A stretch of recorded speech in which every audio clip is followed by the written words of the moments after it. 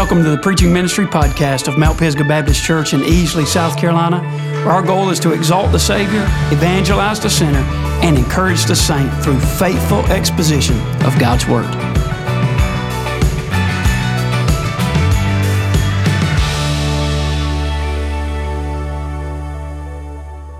Well, amen. Thank you so much, but more than anything else, praise the one who paid my debt. Amen.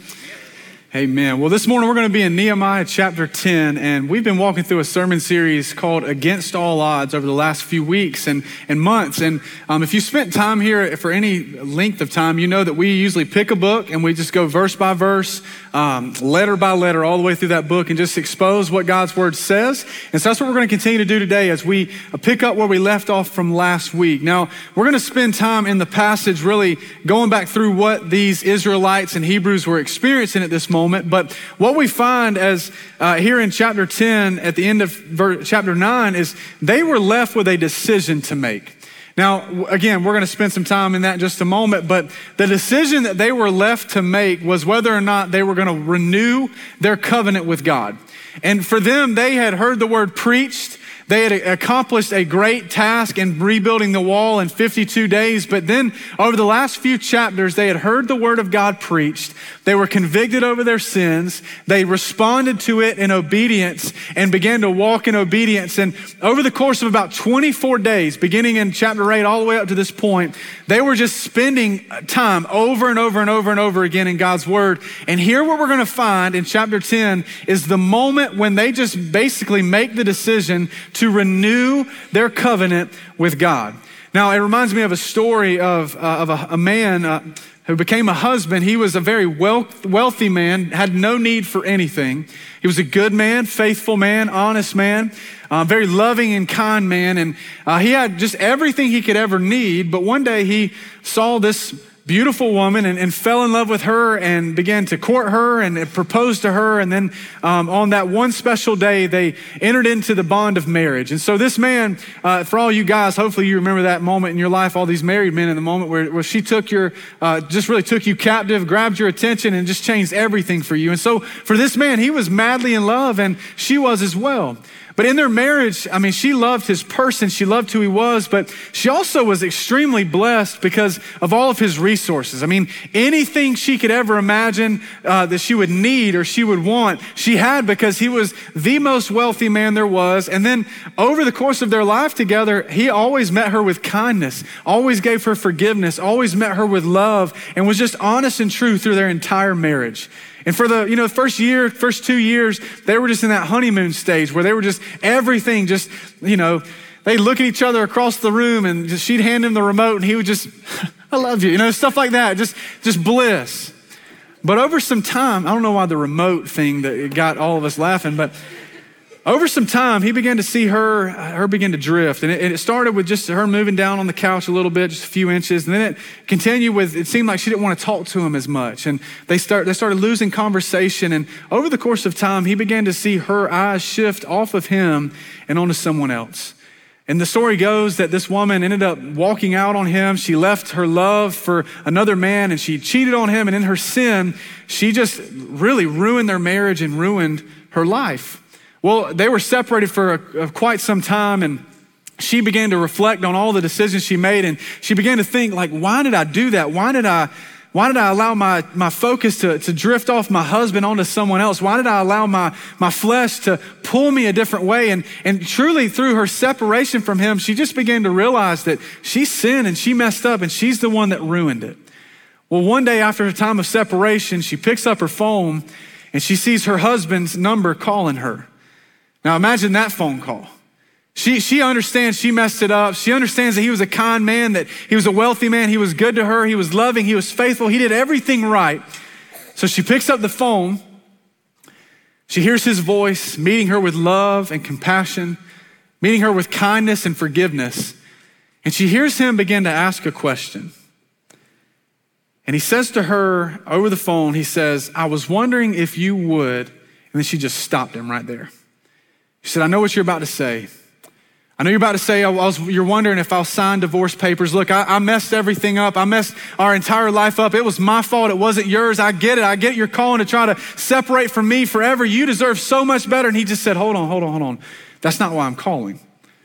My question to you is I was wondering if you would like to renew your vows with me, because I still love you. I love you with a deep love that doesn't matter what you've done. I will pay whatever cost. I will pay whatever price. I will dress you in white, and we will renew this covenant together and live happily ever after. You see, that woman, she had a decision to make over that phone.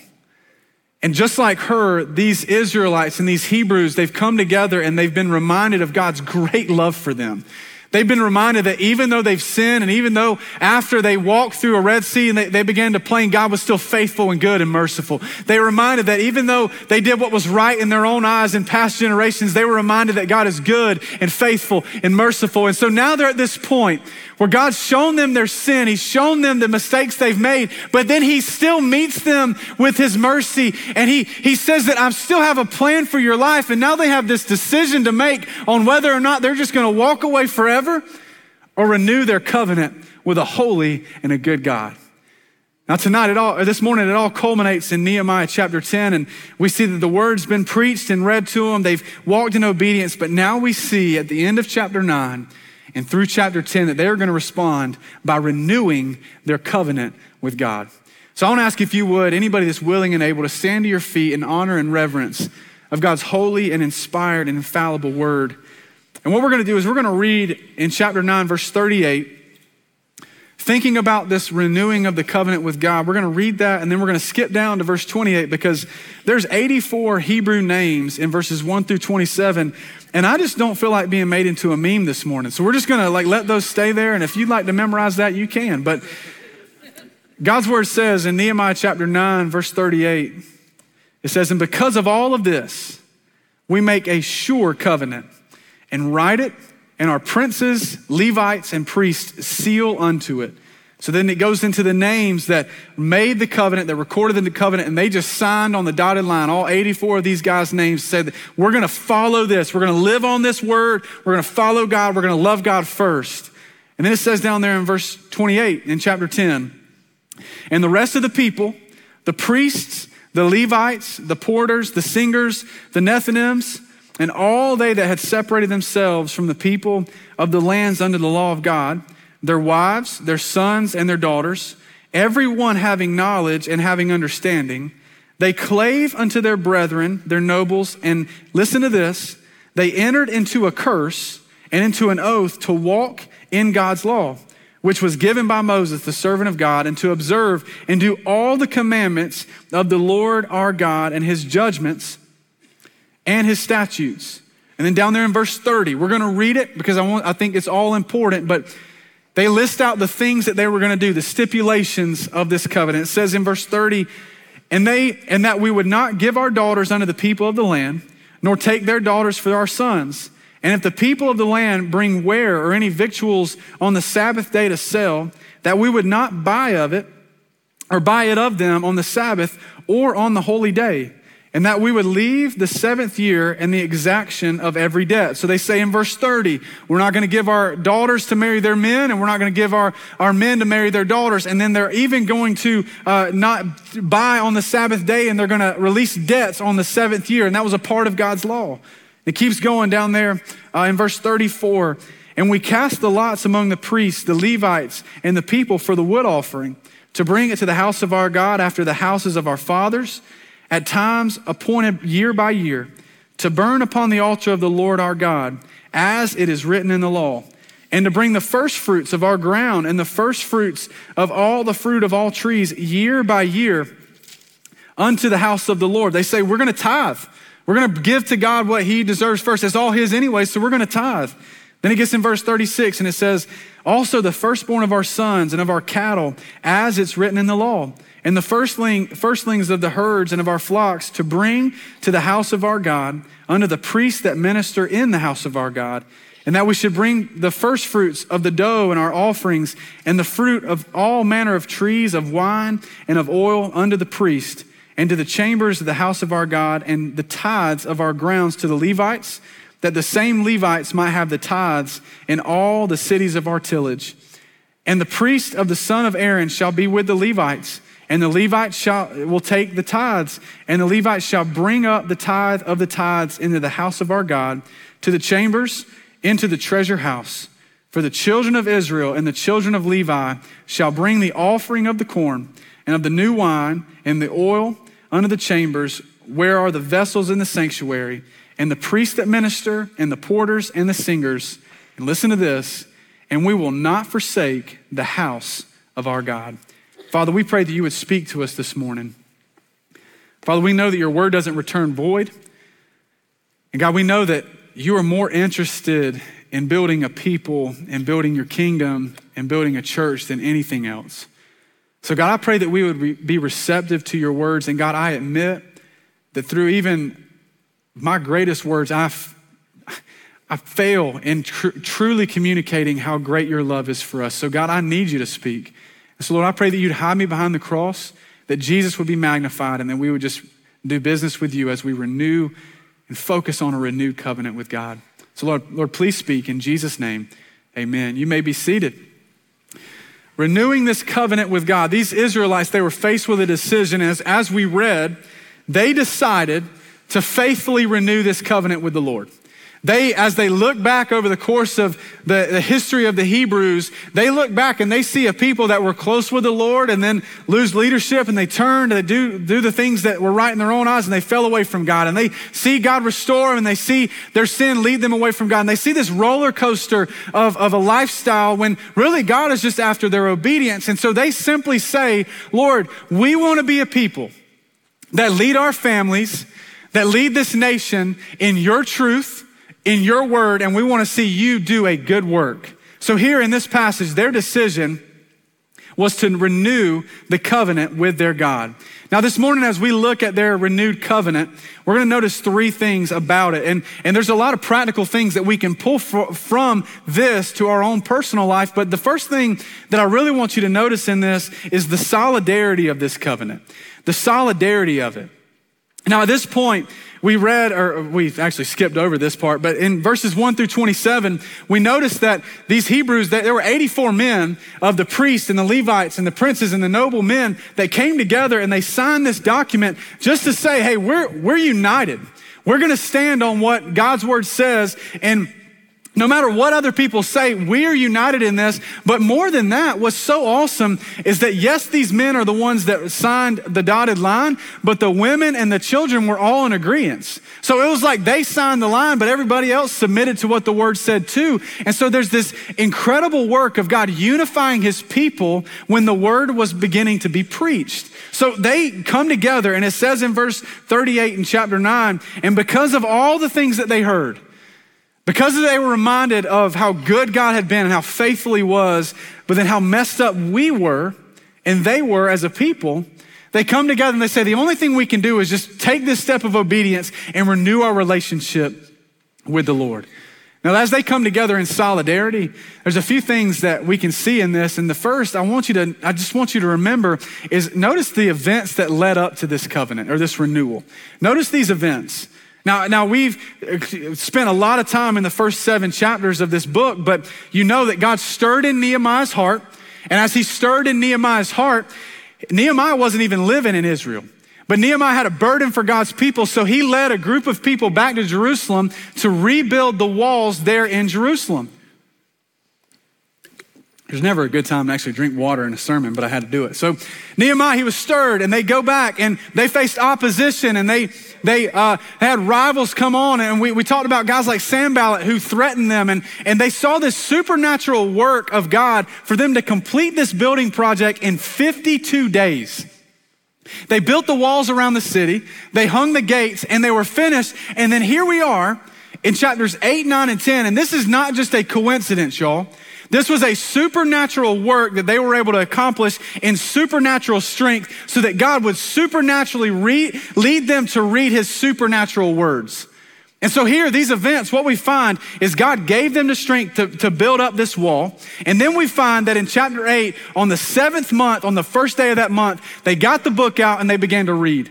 Now, all these people are attentive. They hear them begin to read God's word. And what happened is they hear it and they begin to get convicted. On that first day, they understand that they were entering into a feast of trumpets, and they understood that in that month, and maybe even for the first time, they're realizing as the word is read to them that, oh my goodness, in just 10 days, we have the Day of Atonement for our nation to be purged of sins. And they're hearing all this stuff. They're hearing all of God's word preached, and their heart is stirred. They're convicted over their sins, and they're led to this moment of brokenness. And we spent a lot of time as we talked about chapters 8, 9, and 10 of them being led to this moment. But I want you to understand that yes, the work of rebuilding the wall was important, but I've mentioned this already, and we've said this many times in this sermon series. The most important thing that happened in this book was God rebuilding his people. That's the most important thing. And yes, we can talk about the adversaries, and yes, we can talk about how they had a sword in one hand and a trowel in the other hand, but here's the event. Can I give you the event that led them to this renewal? Can I give it to you? It was them spending time in God's word. That's what led them to life change. That's what led them to say, oh my goodness, I am in sin. Oh my goodness, I have made a mess of my life. Oh my goodness, I can't fix it for myself. But then it's also what led them to remember that God is faithful, God is loving, God is good. And so for them, they were in God's word. And because they were in God's word, that was the event that led them to this decision to renew themselves. There was a survey done by a group called Back to the Bible a few years back, and they surveyed 400,000 people in this study. Now listen to this. They asked people about their reading, how much time they spend in God's word, and they found that folks that spend 1 to 3 days a week reading God's word, studying God's word, there was no true change in their life. They were good people, but no drastic change. But then listen to this. For those that spent 4 or more days in their weeks reading God's word and spending time studying it, they found that they were 407 times more likely to memorize scripture. They also found that they were 228% more likely to share their faith in their Lord Jesus Christ. Those that spend time in God's word, things change. When you spend time in God's word on a daily basis, your days change. When you spend time in God's word on a weekly basis, your weeks change. And sometimes, like even just that right there, like sharing Jesus and being bold in your faith, it's not that you need to be more bold or more confident. You just need to spend time in God's word and let him be more in you so that he can live his life through you. That same study, listen to this. They found that people that spent 4 to 6 to 7 days in the word every single week, they were 59% less likely to view pornography, and they were 30% less likely to struggle with anxiety and loneliness. When we spend time in God's word, things change. When we let this right here be the master and the Lord over our lives, and we let Jesus Lord over our life, you know what happens? We begin to change. And so many times we get it out of order. We hear a convicting message on Sunday about prayer. We hear a convicting message in a Bible study about sharing our faith. And the first thing we do is we say, I gotta make a list and I gotta check it twice. And I gotta go and share my faith with people that might be naughty or nice. We gotta do all this stuff. And we think it's about doing, but instead, if we just abide right here, things change. It's not about doing, it's about being and then becoming, and that will change your behavior. So for us, we see the events that led up to this moment of renewal is they had just been in God's word. For 24 days, they were having the word preached to them. They were having the word explained to them. And what they were doing is they were hearing the word and they were obeying the word. Can I tell you the recipe for success in your life? It's hearing God's word and it's obeying God's word. Success is not money in the bank. Success is not the amount of friends you have on Facebook, which, I mean, that's your metric of success, bless you. Success is not a career change. Success is not a big house. Success is not what you pull behind your truck. Success is not any of those things. Success is obedience to what God's word actually says. And here they are. Let me just imagine this. They heard God's word for 24 days that month, preached to them over and over and over again. They were spending time in God's word and they were like, God's word is enough for me. And they come together in solidarity. There was not one of them that was sitting back thinking, no, I don't think this is the move we should make. Why? Because God's word is sharper than any two-edged sword and it pierces between bone and marrow. It was true. It was speaking to right where they were. So they had nothing else to do but just say, all right, let's come together. But you know what else this does in their solidarity? It gives evidence of true repentance. Now, I'm not going to spend too much time here, but as they're listening to this in chapters 8, 9, and 10, they had a lot of regrets and remorse, right? Y'all gonna have to talk to me this morning now. I know it's rainy outside. I know some of you are thinking like, this boy's already going long. We ain't even through the point 1B yet, and it's 11:15, but y'all gonna have to talk to me or I'll preach it at 1:30. It don't bother me. See, here's what happened. They hear God's word preached, and it's as if God's holy finger just placed himself on that sin that they were dealing with. They're thinking about the past generations and their mistakes. They're thinking about their own mistakes and how they've been living a lifestyle of sin. And so in that, they hear it, and there's an emotional experience tied to being convicted. Don't get me wrong. Like if God is convicting you of your sin, there's an emotional experience that will happen where you feel like your heart's being squeezed. There's gonna be some water flowing out of your eyes, and it's okay to be emotional, but let me just tell you this. You can have regret without being repentant. You can. There's a lot of people that are in the church, even this morning, that when God begins to deal with you over the sin of gossip, you're regretful that you've done it, but that doesn't mean you've necessarily repented. There are people in this room that can be regretful over getting drunk or be regretful over their lust or be regretful over lying or be regretful for sowing division or be regretful for whatever the unconfessed open sin you might be living in. And you can have a whole lot of regret. You can experience a whole lot of remorse. But what repentance is this staying there and saying before God, God, I have messed up. I'm going to do an about face on that lifestyle because I'm agreeing with you in my mind and in my heart, and I'm going to allow my actions to show that I am turning from that lifestyle and I'm turning back to you. Let me say one more thing about repentance too. True repentance is when you make yourself right with God and you make yourself right with other people. So if you're struggling with gossip, you really want to be repentant, confess that as a sin to God, and then go to the people you've gossiped with and gossiped about and ask them to forgive you too. I knew it was going to get quiet right there. Let me tell you something else too. I'm just going to throw that out there. If y'all start gossiping about me after what I just said, I'm just kidding. Shame on. I don't know where I was going with that. Here we go. I just know how to ruin a good message right there. But the evidence of this true repentance is that they come together in solidarity. They showed true repentance, but then it had this amazing effect on the people.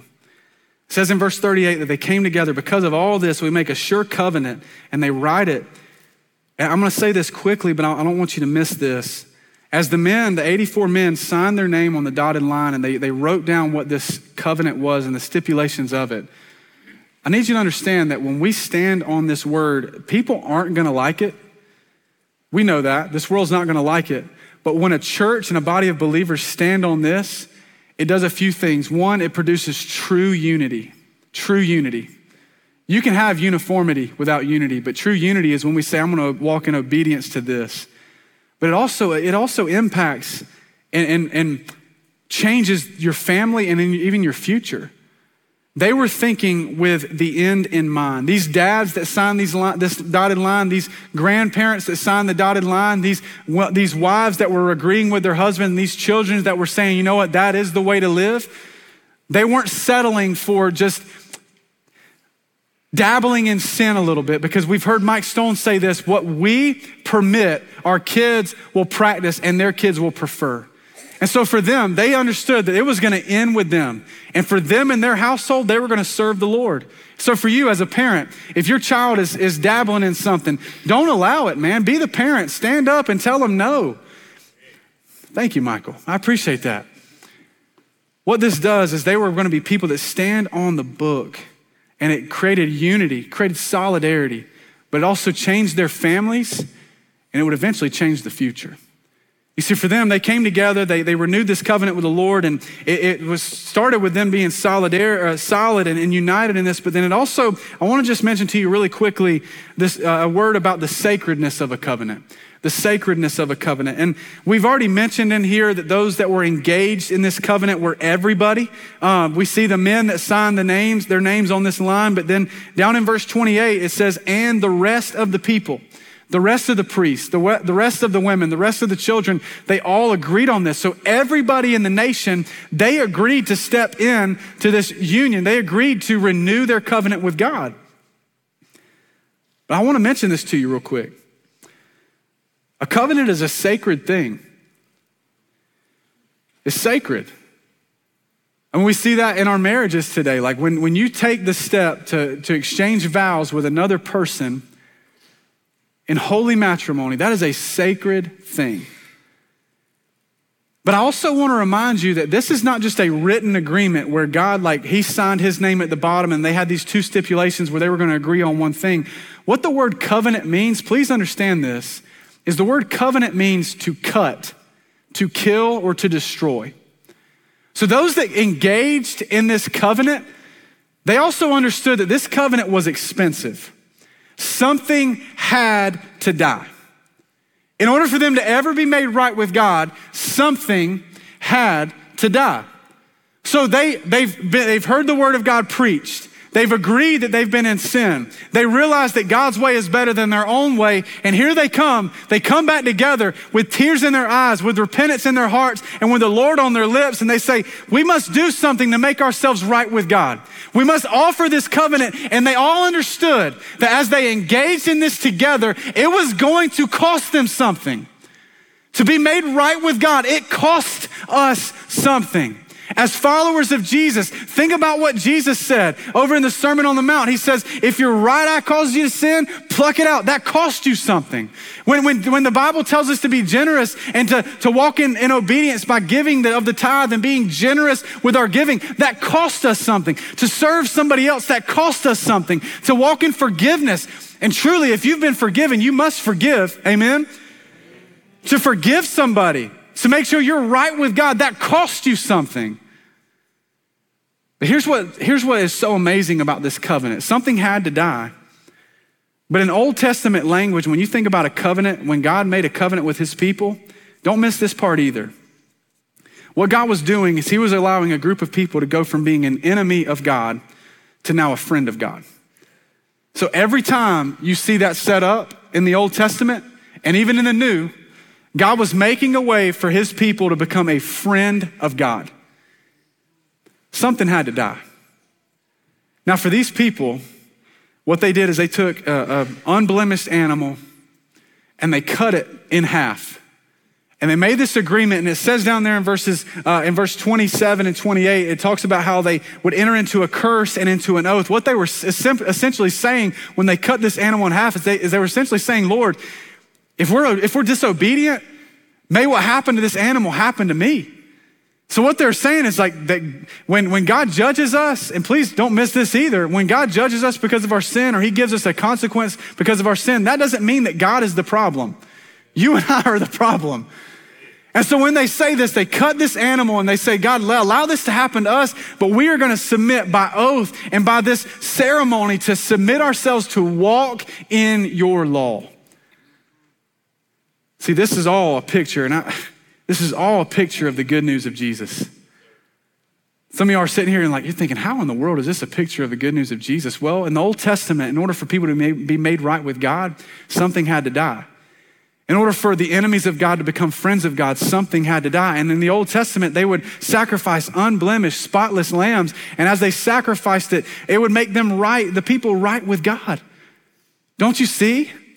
Don't you see? That God with us, he set up a new covenant like 2 Corinthians 3 said.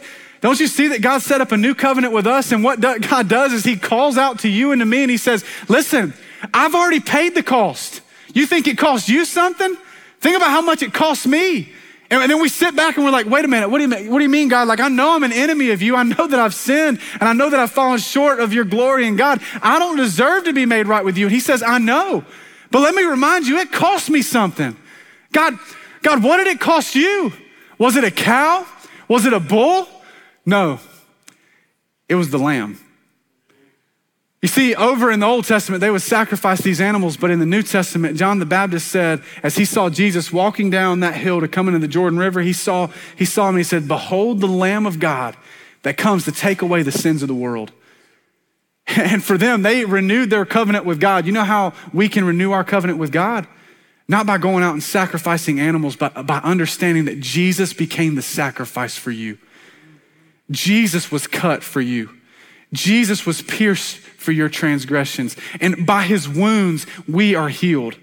Jesus was that sacrifice, that perfect lamb that came and was born of a virgin, and he did no wrong. And no, he never thought a wrong thing. No, he never disrespected his mom or dad. No, he never sinned. And no, he couldn't sin. Jesus was tempted like you were. Yes, he did great miracles. And yes, he opened up blind eyes. Yes, he allowed the deaf to hear. Yes, he walked on water. Yes, he raised the dead. Yes, he touched lepers and allowed their skin to be healed. But more than that, Jesus was the lamb. He was arrested. He prayed out to God and said, if there's any other way, let it be done. But then Jesus said, nevertheless, not my will, but your will be done. And what God communicates to us through that prayer is that the only way you can be made right with God, the only way that you can have a new covenant with him, the only way that you can ever be forgiven is through what his son Jesus did. What did he do? He prayed in the garden that night and sweat poured out of his pores, and he was arrested, and Judas came and he kissed him on the cheek to identify that that was the one that they needed to arrest. He asked them who they were looking for, and they said Jesus, and he said, I am, and the soldiers fell back. And yet Jesus still said, hey, that rope that you're holding in your hand, you can go and tie me up. I'm the maker of that rope, but I'm gonna go willingly with you. He was led like a sheep to the slaughter. He was quiet, didn't say anything, and then Pilate, he thought maybe this will appease the people, so let's just tie him to a whipping post. Let's make him get on his hands and his knees. Let's take all of his clothes off, and then we'll send a Roman soldier with the cat o' nine tails, and maybe that'll be enough cutting for them to be made right. Maybe that'll be enough cutting for them to be satisfied in this. So Jesus, being tied to that whipping post, don't miss this. He was tied to the whipping post, and they took a cat of nine tails that had bone and glass and metal in it. And they hit him in the back and it stuck to his skin, and they ripped his skin off. And Jesus, as he's there, Pilate's thinking, maybe that's enough, but what did the people say? They said, crucify him, crucify him. And it was God's plan for Jesus to pick up his own cross, to carry it to the top of the hill of Golgotha, to have nails, rusty nails driven through his hands and his feet, for him to be asphyxiated on that cross. And what that means is that he was pushing up on the nerve endings in his feet to catch a breath. In between the breath, he was saying things like this: Father, forgive them, for they know not what they've done. Why did he do it? To make us right with God. At the end, he cried out one last time and he said, it is finished. Why? To establish a covenant for you and I to be right with God, for you to go from being an enemy of God to be forgiven, for you to go to be, like Ephesians 2 said, a child of wrath and disobedience, to now being a child of God, for you to be pulled out of darkness into his marvelous light, for you to go from being spiritually dead to now alive in Christ. What a picture this is, man. The sacredness of a covenant is us understanding that the blood of bulls and cows and sheep will not do anymore, but the blood of Jesus Christ is enough. For these people, they don't even realize it, but they're modeling what was going to be true for us. And as they renewed this covenant with God, they come together with solidarity. They entered into this sacred moment where they slaughtered an animal to be made right with God. And then it led to the last thing I want you to see, some stipulations in this covenant. Let me ask you something real fast, just you in your seat, where you're at. Number one, have you ever experienced the grace of Jesus Christ? I'm talking about truly been made right with God. And that doesn't come from you just sitting in a pew. It doesn't come from you taking notes. It comes when you recognize that you're a sinner, that you're lost, and there is nothing that you can do on your own to be made right with God. You can't follow all the 613 laws in the Old Testament. You can't do enough. Has there been a time where you've truly realized that and then turned to God to say, I believe in the cross. I believe in the resurrection, and I know that that is enough. Has there ever been a time in your life when you've done that?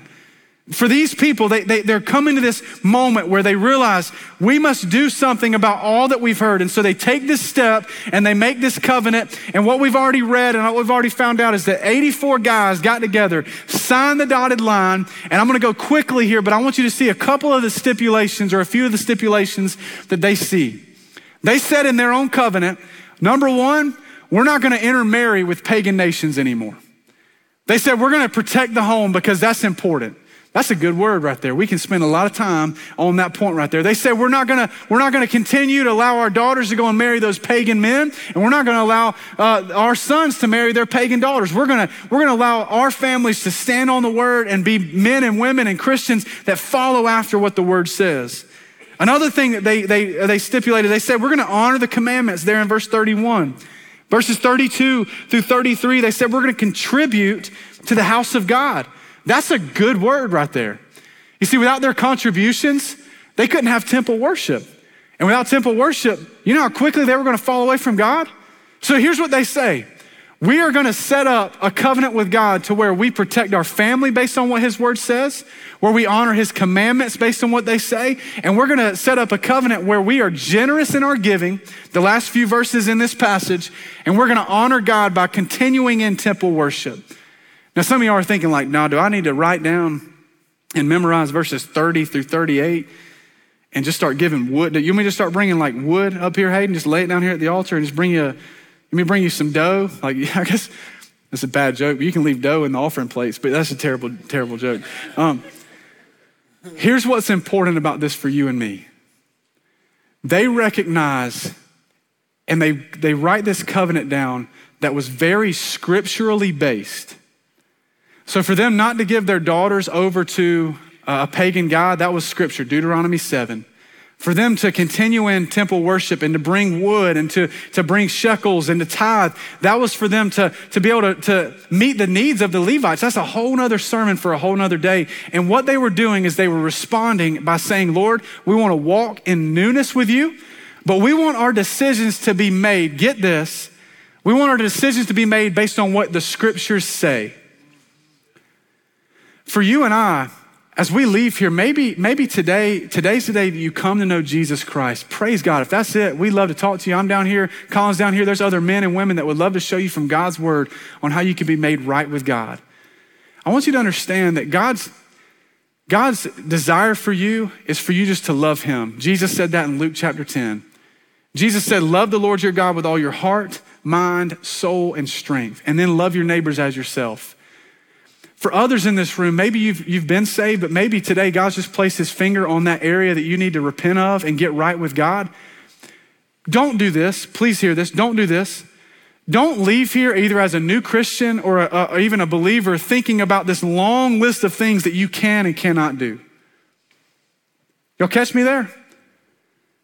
Yes, those things are important, but if we're just caught up on the things that we can do or can't do, we're going to be paralyzed and not really able to be effective in our walk with the Lord. It's kind of like this. I didn't tell this story in the first, or this illustration, but I'm just going to say it right quick. And again, it's not that late. We'll just keep going. I married Haley on August 12th, 2016.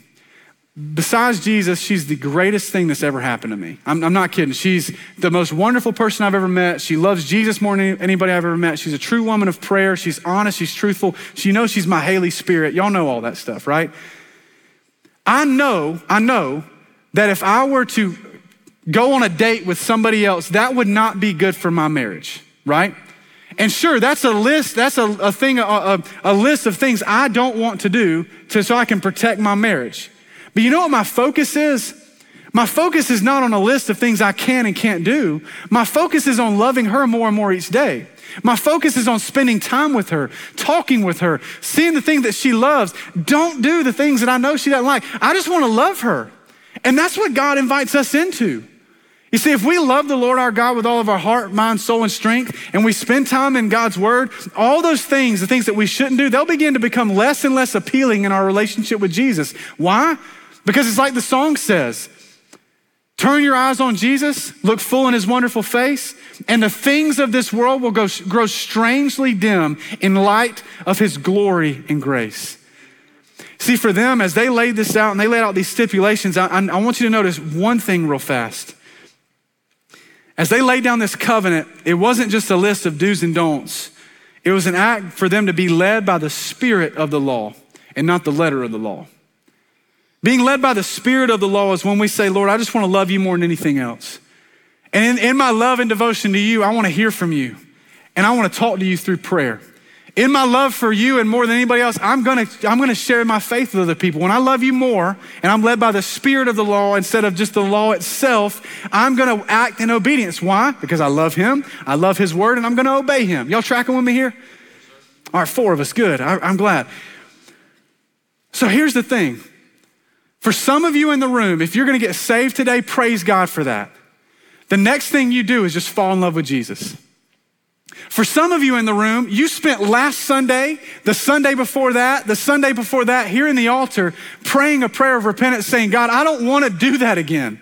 I don't want to miss another day in your word. I don't want to do that. And so God, here today, I'm going to make sure I'm up at 4:30 tomorrow morning, spending time in your word. Or I'm not going to say those lies anymore. I'm not going to gossip anymore. I'm not going to do this, that, and the other. And you're putting all these stipulations on yourself where you're just focused on a list of do's and don'ts when God just simply says, I've already done it.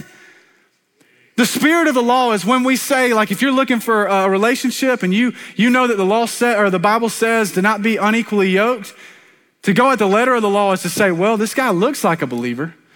I mean, he's got Christian in his bio, but then he thinks Hezekiah is a book in the Bible. He doesn't know the word of God if it hit him in the head in a closet somewhere, like he doesn't know it. And so you settle for the letter of the law instead of what God offers you and maybe a godly husband that seeks him and loves him more than he can ever love you. For some in the room, like you think of things like this, you think in your Christian liberty, it's okay for you just to go out and drink. And what you'll say things like, well, the Bible just says don't get drunk. And that preacher's messing with my spiritual liberty, but then you forget that the spirit of the law is that Jesus says he will be your rest. So why would you ever look for rest somewhere else? Why would you look for something like in a liquid form to satisfy your soul when Jesus says, I am the water that never runs dry?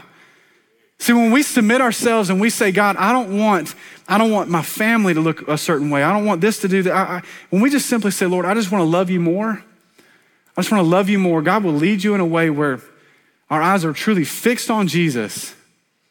We look full in his wonderful face and all the other things just begin to grow strangely dim.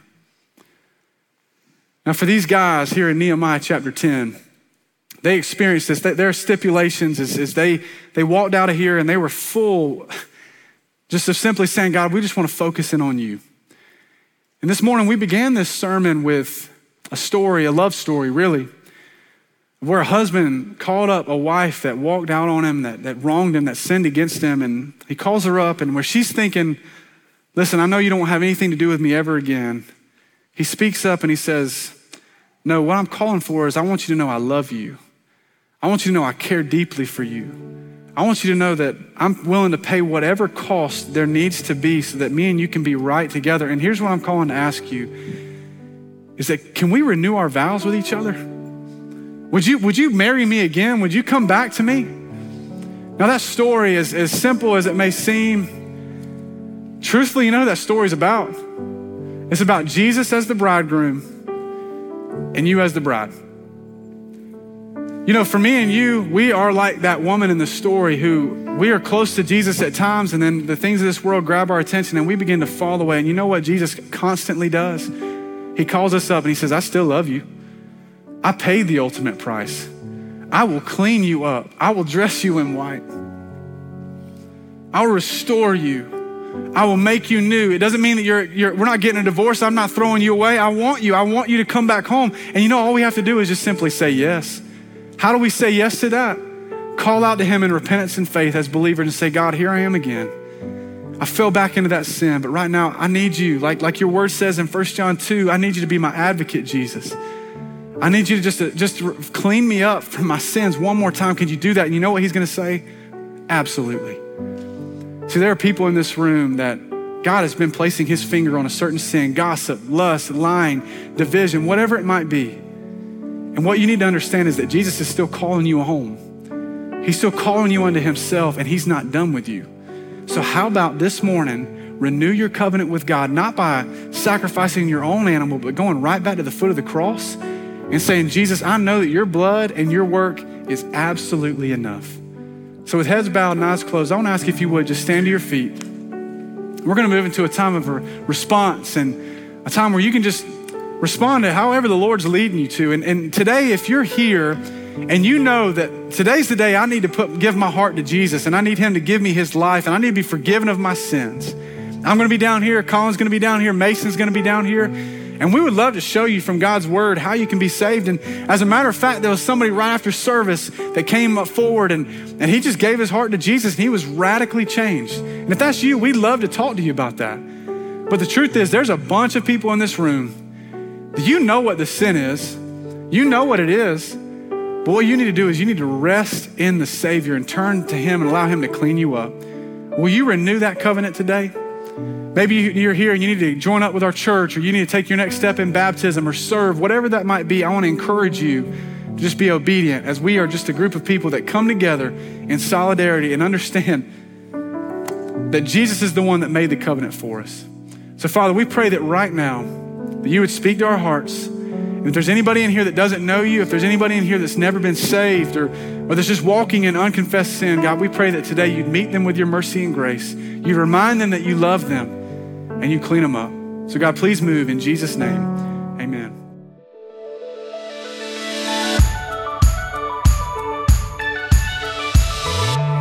Thanks for taking the time to listen to the Preaching Ministry Podcast of Mount Pisgah Baptist Church.